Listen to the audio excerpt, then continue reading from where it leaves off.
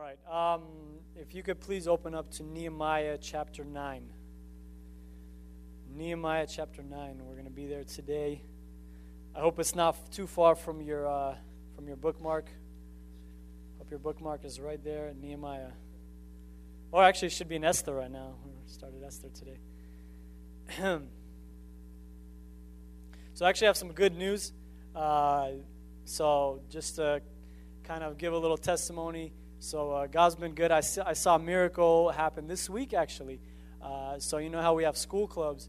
Well, something that happened at my work was now we have a work club up in Arlington. If anybody wants to visit, our work clubs up in Arlington? Anybody? No? Okay, guys. I'm kidding.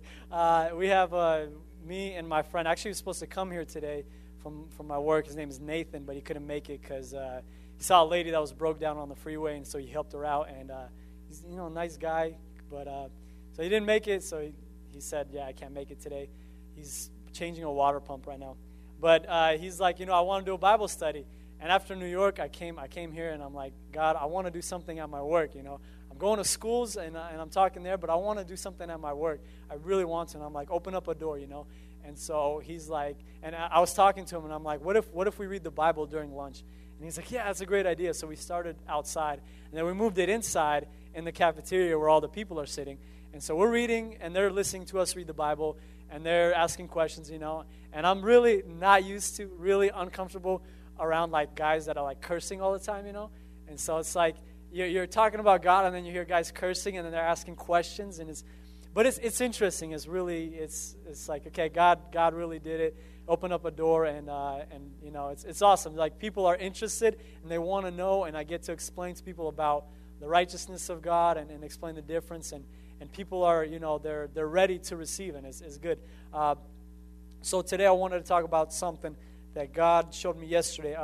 Nehemiah chapter 9, verse 36. And I'm going to read from 36 down, okay? It says, "But see, we are slaves today, slaves in the land you gave our forefathers, so they could eat its fruit and the other good things it produces. Because of our sins, its abundant harvest goes to the kings you have placed over us. They rule over our bodies and our cattle as they please. We are in great distress. In view of all this, we are making a binding agreement, putting it in writing, and our leaders, our Levites, and our priests are affixing their seals to it." So, here we got Israel, right? And they came from Babylon or whatever, Persia now, and they came from exile, and they came. You guys know the story. They came to fix the wall, and now they rebuilt Jerusalem, and here they are. They're turning to God, and they're desperate for God here. They want to be in the right standing with God, and so here they're making a prayer. They're saying, God, we want to turn to you. They realize, what? It was our sins that brought this on us. It was what we did. We didn't turn to you enough, and now it was because of our sins we're here. Now we got kings over us, and here it looks like, what? They are doing the right thing. I'm like reading this. I'm like, Israel, good job. It's about time you guys are finally doing something right. They're finally repenting, and it's just the right thing, and you see, they're in, and when I read this, I'm like, man, look at that. They're in captivity, right? They can't do anything about captivity. They got a nation over them, Persia, big nation. It was ginormous. It went from India to Ethiopia. It was huge chunk of land, and they're the boss, and they're not going to rebuild. They're not going to have their own land anytime soon. But yet they still want to change. Yet they still want to turn to God, even though they get no benefits. That's a word. That's a whole nother message. But and it looks like everything is good. And then if we keep reading, we're going to skip all the names who sealed it. They put a stamp on it. And then it says the rest of the people, verse 28, chapter 10, verse 28. The rest of the people, priests, Levites, gatekeepers, singers, temple servants, and all who separated themselves from neighboring peoples for the sake of the law of God, together with their wives and all their sons and daughters who are able to understand. All these now join their brothers and the nobles, and bind themselves with a curse and an oath, with a curse. We can note that, you'll remember it later. And to follow the law of God given through Moses, the servant of God, and to obey carefully all the commands, regulations, and decrees of the Lord our God. Okay, so they said, all right, we're going to, we put a stamp on it, we sealed it. You got the people sign their signature. It's like on the Declaration of Independence or something. Everybody signed it, and here they put their stamp on it. They said, well, this is what we're going to do. It's like, man, this is a good thing. They're doing the right thing. And then we read later, and they decide to give God some promises. Okay, they promised God 3 things. Okay, let's look at the first one. Verse 30. We promise not to give our daughters in marriage to the people around us, or to take their daughters for our sons. So they said, okay, we will not allow our children to marry their children, or we're not going to intermarry. We're not going to get involved with them. God said in Deuteronomy, he said, don't intermarry with the pagan nations around you, because it's going to lead you into idol worship. Okay, so that was the first promise. Let's look at the second promise, verse 31. When the neighboring peoples bring merchandise or grain to sell on the Sabbath, we will not buy from them on the Sabbath or on any holy day. Every 7th year we will forego working the land and will cancel all debts. Okay, so here we see the second promise. Is they say, God, we're not gonna go on the harvest, or on the harvest we're not gonna work, we're not gonna sell, even if there's a good sale, if there's a buy one get one free, whatever, we're not gonna buy it, we're not gonna sell anything. We're gonna dedicate that day to God. Second promise. Third promise. It's kind of a long one, but we'll just read certain verses. In verse 32, we assume the responsibility for carrying out the commands to give 1/3 of a shekel each year for the service of the house of our God, or it's 1/8 of an ounce of silver.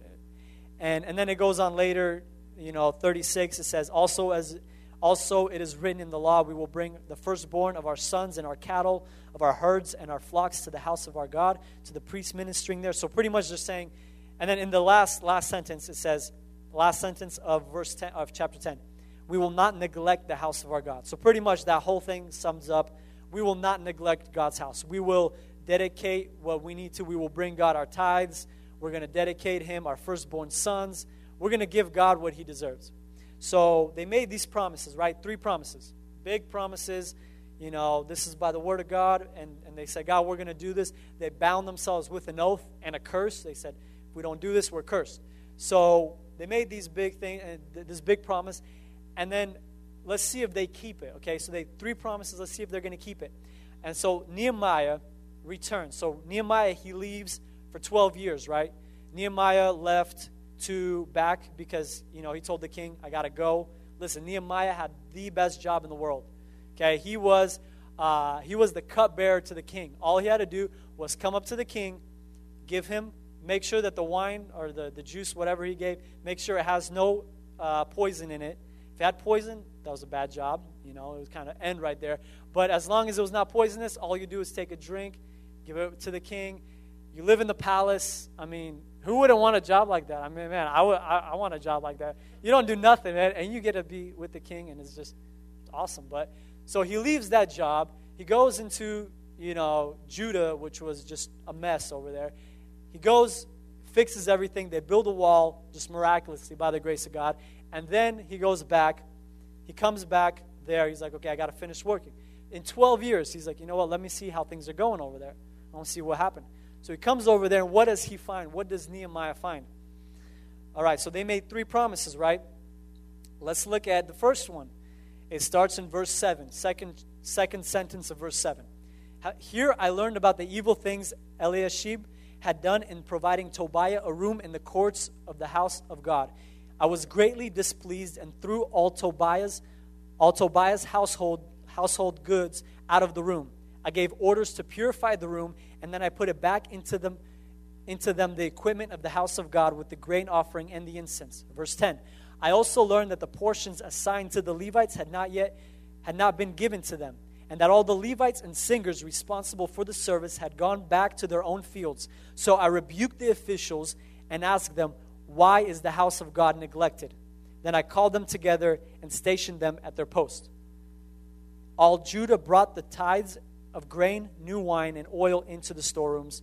Then he put people in charge. So we see the first first thing that happens? What they say? They said, we're not going to neglect the temple of God, right? They said that. Remember, they put it in writing. What do? They neglect the temple of God. You see, Tobiah. Do you guys know who Tobiah is? Tobiah. He's in the beginning of Nehemiah. He said he was the enemy of Nehemiah. He was the one that was spread rumors. He was starting, he tried to stop. They tried to kill Nehemiah. All these things. And here he is. I don't know, what is he doing in the temple of God? Why does he have a room there? And so he takes all the stuff, throws it out of there, and he's like, they neglected the temple. They neglected it completely. People didn't bring stuff there. So we see the first promise, they didn't keep it. Second promise, what was it? It was to honor the Sabbath, right? Let's see if they did that. Okay, starting from verse 15. In those days, I saw men in Judah treading wine presses on the Sabbath and bringing in grain and loading it on donkeys, together with wine, grapes, figs, and all kinds of loads. And they were bringing all this into Jerusalem on the Sabbath. Therefore, I warned them against selling food on that day. Men from Tyre, who lived in Jerusalem, were bringing in fish and all kinds of merchandise and selling them in Jerusalem on the Sabbath to the people of Judah. I rebuked the nobles of Judah and said to them, what is this wicked thing you are doing, desecrating the Sabbath day? Didn't your forefathers do the same thing, so that our God brought all this calamity upon us and upon this city? Now you are stirring up more wrath against Israel by desecrating the Sabbath. So we see, Israel couldn't stop themselves. They started working on the Sabbath. Either had a really good deal or something. Macy's had clearance or whatever, I don't know. But they started selling and buying stuff, And I don't know, maybe they had to do it on that day or something, but they didn't keep their promise. And then third promise, they said they will not intermarry with the people. Let's see if they kept that promise. All right, starting from verse 23. Moreover, in those days I saw men of Judah who had married women from Ashdod, Ammon, and Moab. Half of their children spoke the language of Ashdod or the language of one of the other peoples, and did not know how to speak the language of Judah. I rebuked them and called curses down on them. See, they cursed themselves. This guy calls curses on them too. I beat some of the men and pulled out their hair. Somebody say, ouch. And pulled out their hair. Okay. I made them take an oath in God's name and said, you are not to give your daughters in marriage to their sons, nor are you to take their daughters in marriage for your sons or for yourselves. Was it not because of marriages like these that Solomon, king of Israel, sinned? Among the many nations there was no God like him. He was loved by his God, and God made him king over all Israel, but even he was led into sin by foreign women. Must we hear now that you too are doing all this terrible wickedness and are being unfaithful to our God by marrying foreign women? One of the sons of Joiada, son of Eliashib, the high priest, was son-in-law to Sanballat the Horonite, and I drove him away from me. I love it in the New Living Translation. It says, so I banished him from my presence. I don't know. I read that yesterday.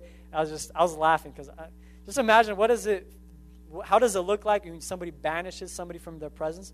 It's like he's like, I banished you from my presence. Angel picked him up, threw him, or I don't know. But who was this guy who married? Pretty much this guy, the grandson of the high priest, ended up marrying the daughter of Sanballat.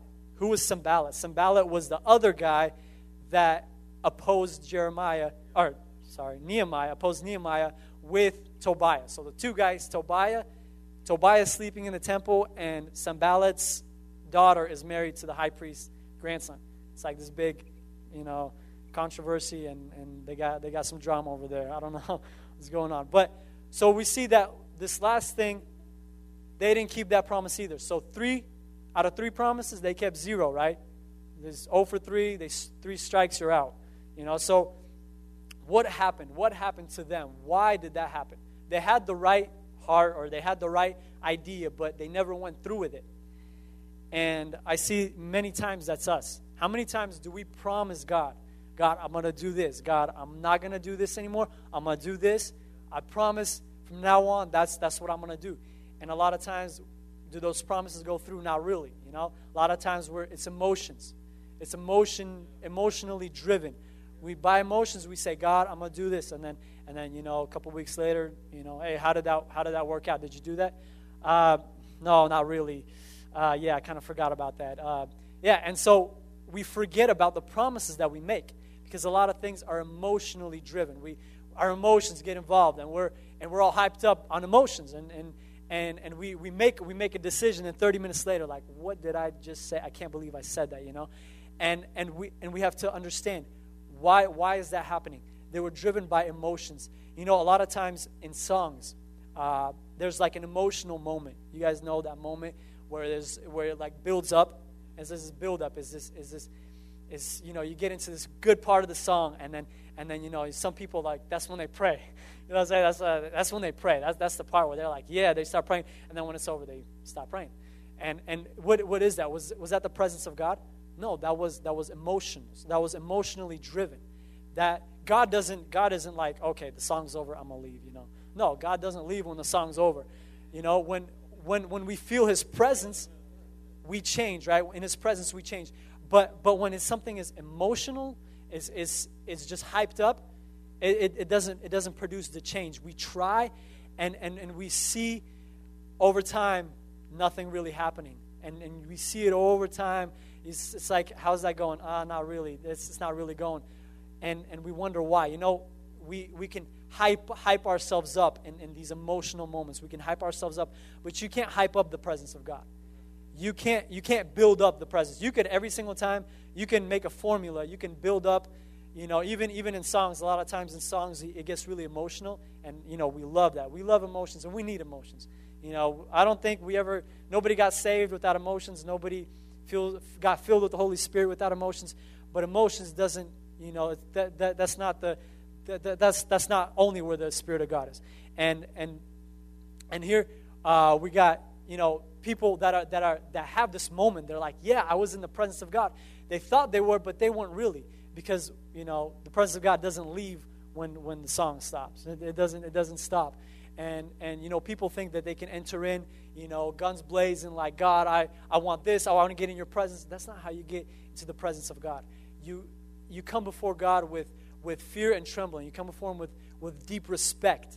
And it says we boldly come before God. Yeah, we can come boldly because we're His children, but we got to come with respect. We got to come with humility. That's how you enter into God's presence. You don't build up God's presence. You enter into it with humility. And we're just going to look at the things the three things. What happened with Israel? Why when they made these? And we're going to come back to this later at the end. But we're going to look at these things real quick. So what was the first thing that happened? They neglected the temple, right? Why did they neglect the temple? What caused? They said we're gonna honor it. Why did they neglect it? Their priorities were wrong. Their priorities were off. It was not right. They wanted to do the right thing, but their priorities were not right. I remember we did a test. I did a test in my G12, and I said, okay, you know what? I wanted to see just what their priorities were. So I was like, okay, guys, let's write down on a piece of paper, what are your priorities? And they're like, what? How do we do that? So I was like, just write out your schedule. Just what do you do every day? Okay, and so they wrote it down. And I mean, let's agree, if something is a priority, it would be first. It would be something that you do every single day that you don't miss. For me, I love eating a big breakfast. I cannot. If I don't eat a big breakfast, that's it, man. I'm struggling the rest of the day. Anybody else like that? You need to eat a big breakfast? Yeah, okay. You guys, there's some smart people right there. I don't know how people do it without, I don't know how people go with their whole day without eating, like until lunch. Does anybody go without eating until lunch? Oh, you guys are crazy. Man, I cannot do that. I'd like pass out. I don't know. But it's, for me, it's a priority. And what's interesting is on most of them, Bible reading was at the end of the day. It was towards the end. And so we had a little conversation about that. And I believe that they received something. Amen. All the guys that were there said amen. Come on, guys. Oh, man. We'll talk about that later, okay? Yeah. But we have to understand how God thinks. Because God says, bring your first fruit, right? The best thing that you have. Bring the best that you have. What you value the most. Bring it to me. He said, bring your firstborn cattle, sacrifice that. Bring something, your first fruit, something that you just want to take a bite out of. Don't eat it, bring it to me, Don't eat what you want, don't get for yourself, give it to me. We say, well, that's not fair. Well, he's God, He gets the best, That's just how it is. And David said, I will not give a sacrifice that costs me nothing. David understood, we have to understand the heart of God. When God says something in the Old Testament, it shows his mind. It shows how he thinks. It's like when you look at a successful person, okay, you got a successful person. A lot of times I like to hear what they say, and I like to try to understand why they say it. I like to understand how they think. Not only what they said, but why did they say it? What is the reason for them saying that? Because why? Because that's where their success comes from. And you look at God, and God, He says, when He throughout the whole Old Testament, He would say, He would give specific measurements.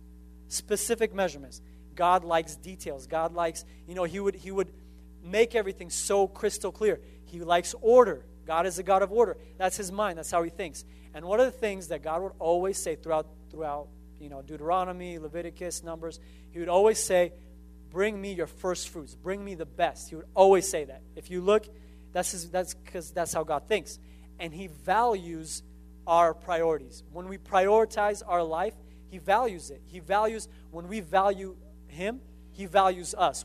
When we value His priorities, when we put priorities, His priorities, and we say, God, I'm going to give you the best in the morning, not at night. Nobody likes leftovers, right? I do not like eating leftover pizza.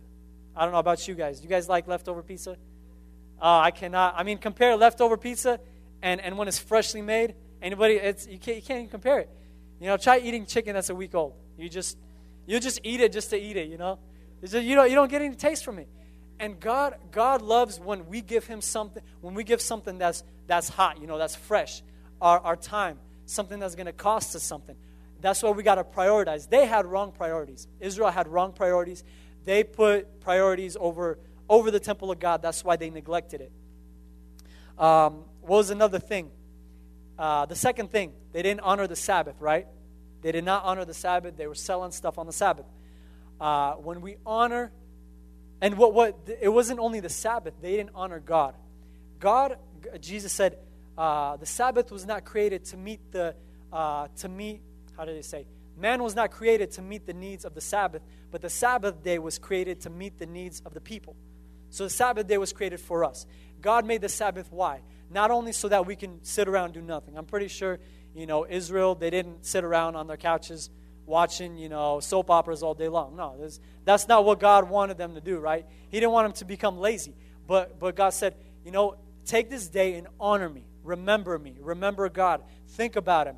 Take a whole day and think about me. Give it to me. And Israel, it was more, they thought, it was better for them to think about other stuff. They thought about selling. They thought about buying stuff. In Romans chapter 1, verse 28, it says, since they thought it foolish to acknowledge God, He abandoned them to their foolish thinking and let them do things that never should be done. It says, throughout that whole chapter, it talks about how people forgot about God. They knew God, but they forgot about Him, and they did not want to worship Him. And here, Israel is again forgetting God. They forgot I talked to my G12 a couple weeks ago about convenience. A lot of things are not convenient. I like when things are convenient. I like when things are, convenient, efficient. Why would you go from point A to point B, take a circle? No, you just go straight there. It's efficient, convenient. But a lot of times, serving God is not convenient. It is not convenient at all. And how I wish that was not the case, that is the case. A lot of times, serving God is not convenient. Either you got to, set aside time for prayer. It's not convenient. You can say, well, it's not convenient for me to come to prayer. Every Friday, or every Sunday, we have, and Friday too, every Sunday, we got prayer. Oh, it's not convenient for me to come to prayer. Oh, it's not convenient for me to start a school club. It's not convenient for me to read the Bible in the morning. It's not convenient for me to serve God, to be in a ministry. It's not convenient. A lot of things are not convenient.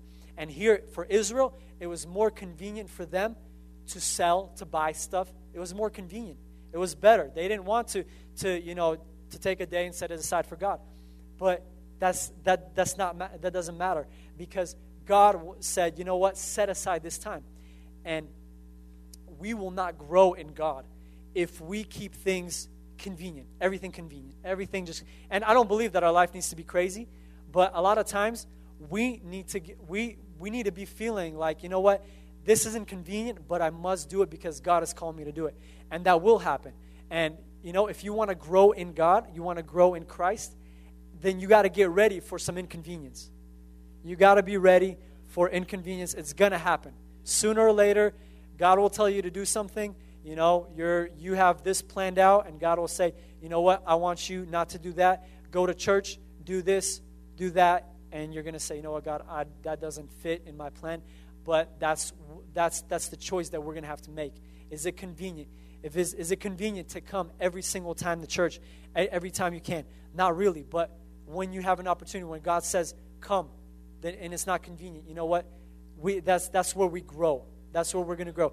If we think that we can just go from, immature to mature and strong just through the easy route, it doesn't happen like that. It's gonna take going through tough times. And the third thing that what we see is that they intermarried with the people around them, and they became just like them. So we see that Sanballat, Tobiah, enemies, right? They were complete enemies. They hated what Nehemiah was doing. How is it that when they were serving God, when they were building the wall, they were completely against them? Now they're friends. How did that happen? How does that happen when something is completely against God, and then it's somehow it's on the same page? That just doesn't click in my mind. In the 1950s, Elvis Presley, they would show him on TV, and if you guys remember, I don't know if you guys I never watched Elvis Presley, but I heard this is true. They would only show his upper half. If you guys ever saw a video of him, they would only show his upper half. They would not show past his waist. Why did they do that? Well, back in the day, they thought it was too provocative to show Elvis Presley dancing or moving his feet or whatever he was doing. And they wouldn't even show it on live TV. They wouldn't show it. They put the camera only from his waist to his head.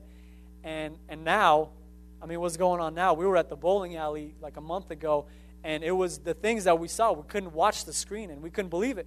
There's kids all around, and they were showing, to put it bluntly, it was like soft pornography on the screens. That were like, we cannot believe that they're actually showing this. Now there's nothing holy. It's just, whatever. You can show it. Doesn't matter. Who cares? There's nothing bad. And that's in the world. What about the church? What about when back in the day it was considered a sin? Now it's all of a sudden it's normal. Homosexuality was considered a mental disorder back in the day. Now it's a lifestyle. It's a choice. Back in the day, people, they looked down upon drinking. Drinking was bad. Now they're selling alcohol in churches. In churches, it's real. Now they have a couple of churches where they sell alcohol, and you're like, what happened? Back before, it was the church just completely ruled it out. Now all of a sudden it's okay. And I like to think. I don't like to think that I'm old school, but a lot of times I am old school. I got a piece of paper. I'm old school. I don't have an iPad. So I am. I like to think that sometimes I am old school. But old school is the right school. Old school is the right school, man. The old school songs, they're anointed. You know what I'm saying? Old school, a lot of times we try to be modern and stuff, but a lot of times old school is the right way. You know what I'm saying? That's where the power is. And but we can't see something that was a sin before and then now look at it as something that's it's fine. They intermarried with the culture. They said, you know what, that's bad. You cannot do that. But they said, you know what, now it's fine. There's no problem. When we start seeing things that people are saying this is a sin, don't do it, and we start saying there's no problem, then we got to be careful. We got to be really careful.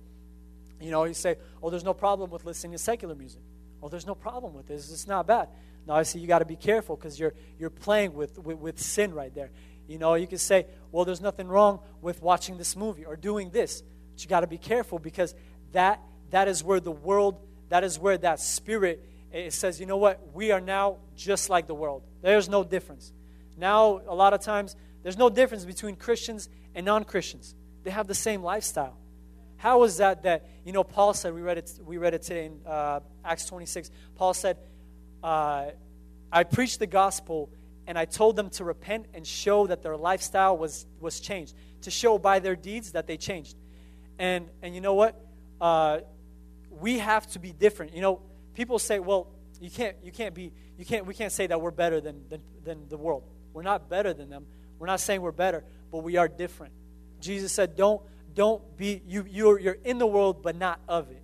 You're in it, but you're not part of it. You're there, but you're not there at the same time. You're not part of them. You're not, if there is nothing separating between you and somebody that's not Christian, then that's a caution flag. You got to ask yourself, what is going on?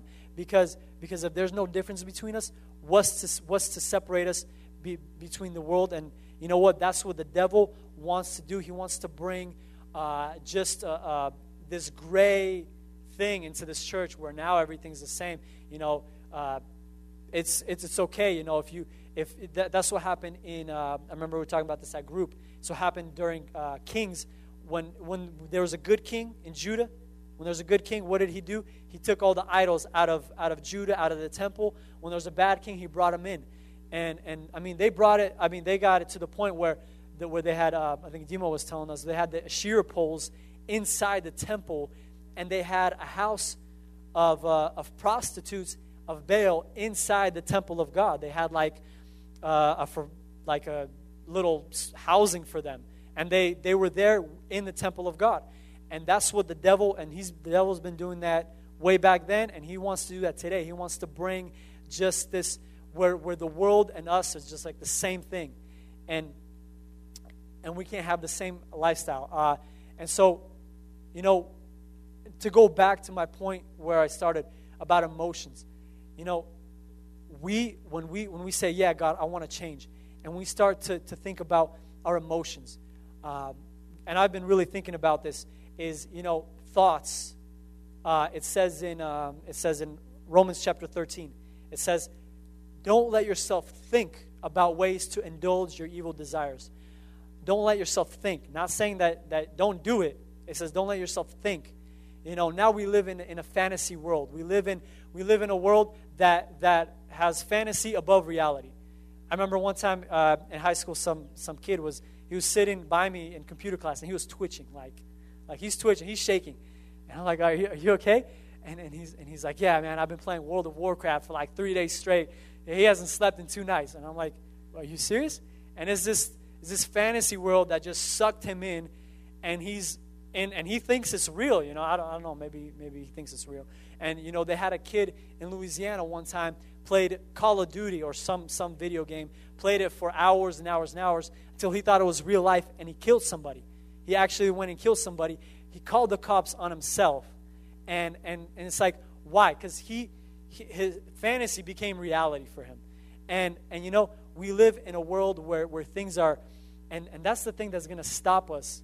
You know, as I think about it more and more, it's what stops us from the will of God and from growing in God is our thoughts, our mind, our emotions, things that we fantasize about, things that we think on, that we dwell on, you know. And Jesus said, if you look upon a woman with lust, you've already committed adultery with her in your heart. It's not that you did it, it's that you thought about doing it. You know how many times we're like, man, I'm going to tell, you know, if I could tell a piece of my mind to this person, I would tell him this, and this. I would go off on him, and like, are you going to do it? No, I wouldn't do it. Come on, man, I can't. That's bad, you know. But I would, you know, if I could, I would. But see, that's the problem. You already thought about it. The thought already happened. For Jesus is the same thing. The same thing as you doing it. You thought about it, and that's where we get tripped up, and we start fantasizing about certain things. We start thinking about it, and it's not God's will. It's not His will. It's emotions. It's our mind. It's we play with ourselves, and we convince ourselves that this is real, but it's not, and it's completely fake. And that's the devil wants us in that place where we're lying to ourselves. And so you say, okay, how do I change? How do I do this thing? What do I do? If I really want to change, what am I supposed to do? Well, I'm glad you asked that question. Esther chapter 2. Esther chapter 2, verse 15. It's a good question. Good question. Esther chapter 2. We read this today, or at least I hope you read it today. And verse 15. It's just a couple pages to the right. Chapter 2, verse 15. It says in the second part, or actually, the whole chapter, or the whole verse, sorry. When the turn came for Esther, the girl Mordecai had adopted, the daughter of his uncle Abihail, to go to the king, she asked for nothing other than what Haggai, the king's eunuch who was in charge of the harem, suggested. And Esther won the favor of everyone who saw her. She won the favor. Hold on, I'm going to get some drink, okay? That's okay with you guys. I like the cups better. That's okay. Okay. So what happens here? We see three people, right? We see the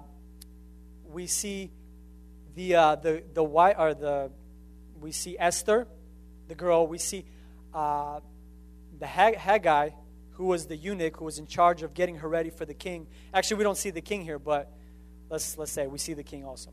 Okay, so what is this a picture of? This is a picture of the king Xerxes represents Jesus, okay? Represents who Jesus is. This is Jesus. We're Esther, the bride. We are the ones that are being prepared. And Haggai is the Holy Spirit. And the Holy Spirit prepares us for the king. And that was the story today. He prepared Esther for the king. And so we see, what did Esther, this is the blueprint right now. This is a very important line, okay? We can't miss this part right here. It says that she asked for nothing other than what Haggai, the king's eunuch who was in charge of the harem, suggested. She asked for nothing except what he suggested. She didn't need anything except what the king suggested for her to have. And you can miss it, but there's a revelation there. We are the bride. We are being prepared by the Holy Spirit to meet the king. And we need to come to a place where we ask for nothing except for what God wants. We ask for nothing except what God, through the Holy Spirit, is telling us. Okay? Because God is preparing us. God wants to prepare us. And a lot of times you say, man, I want to change. I want to get this thing out of my life. But you've never gotten to that place where you say, God, I want what you want me to have. And that's the problem, is we change by our own emotions, but we never say, God, whatever you want, that's what I want.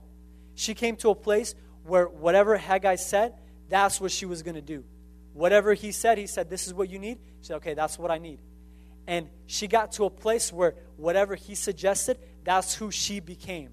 Her identity was what Haggai said it was. And when we place our identity in what God says our identity is, that's where we change. When we come before his presence, when we say, God, what you have, that's what I want. I don't find satisfaction in anything else.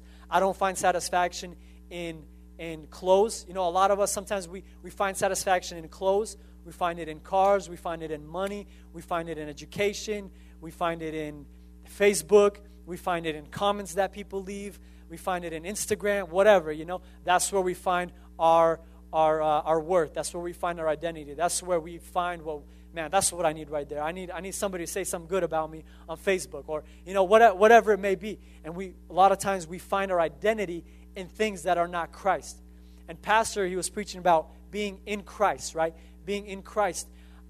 When we find ourselves in Christ, when we come to a place where we don't want anything except what God wants for us, where we say, you know what, I don't care what anybody else says. I don't care what anybody else does. I don't care what's going on. I find myself in Christ. I find my worth, my everything in Him. And when you come to that place and you're able to say that, that's where change happens. Well, hey, that's a little bit radical. It's a little bit radical. Yeah, it's a little bit. It means you got to give up everything. See, we're dealing with the heart here. This is the heart of the problem. This is the reason why many times we do not change. That's the reason why we get emotional but nothing happens. That's the reason. Because we never come to the Father and we say, whatever you want me to have, that's what I want. I don't find fulfillment in hobbies. I don't find fulfillment in sports. Nothing else will satisfy except for you. When you're fully able to say that, I mean, not just saying it like, yeah, God, I just said it. No, but I mean when you mean it with all your heart, you say that, and that's the cry of your heart. That's where change happens. And a lot of times we wonder, why does change never happen? Why does nothing change? How come? That's why. Because we never came to a place where we abandon our will and we say, Jesus, not my will, but your will be done. When we come to a place where we find our identity, and you know, it's an amazing thing when God fills us with joy. When we have joy from God, we get joy from the Father. We find fulfillment. It's an awesome thing. Look, people don't have that. The world, they go from one thing to another. They can never find satisfaction. And we have the source of life. We have the source of hope. That's who Jesus is to us. He's the source. He's our rock. He's our salvation. That's what we stand on. And when we lose that, when we lose sight of that, and when we try to build ourselves up emotionally, I'm going to change. Yeah, I'm going to do it. But nothing happens. Why? Because you never abandon yourselves. You never abandon yourself to God's will. And that's what we need to do right there. We need to get into His presence and find His presence. Not find a good, emotional, moment where we're like, yeah, that was awesome. Oh man, church was great. No, we need to find His presence. We need to find the real thing, not a copy, not something counterfeit, not something that oh yeah, that was okay. No, we need to find something real. Amen. We need to find something that we come to God and where we find our fulfillment in Him.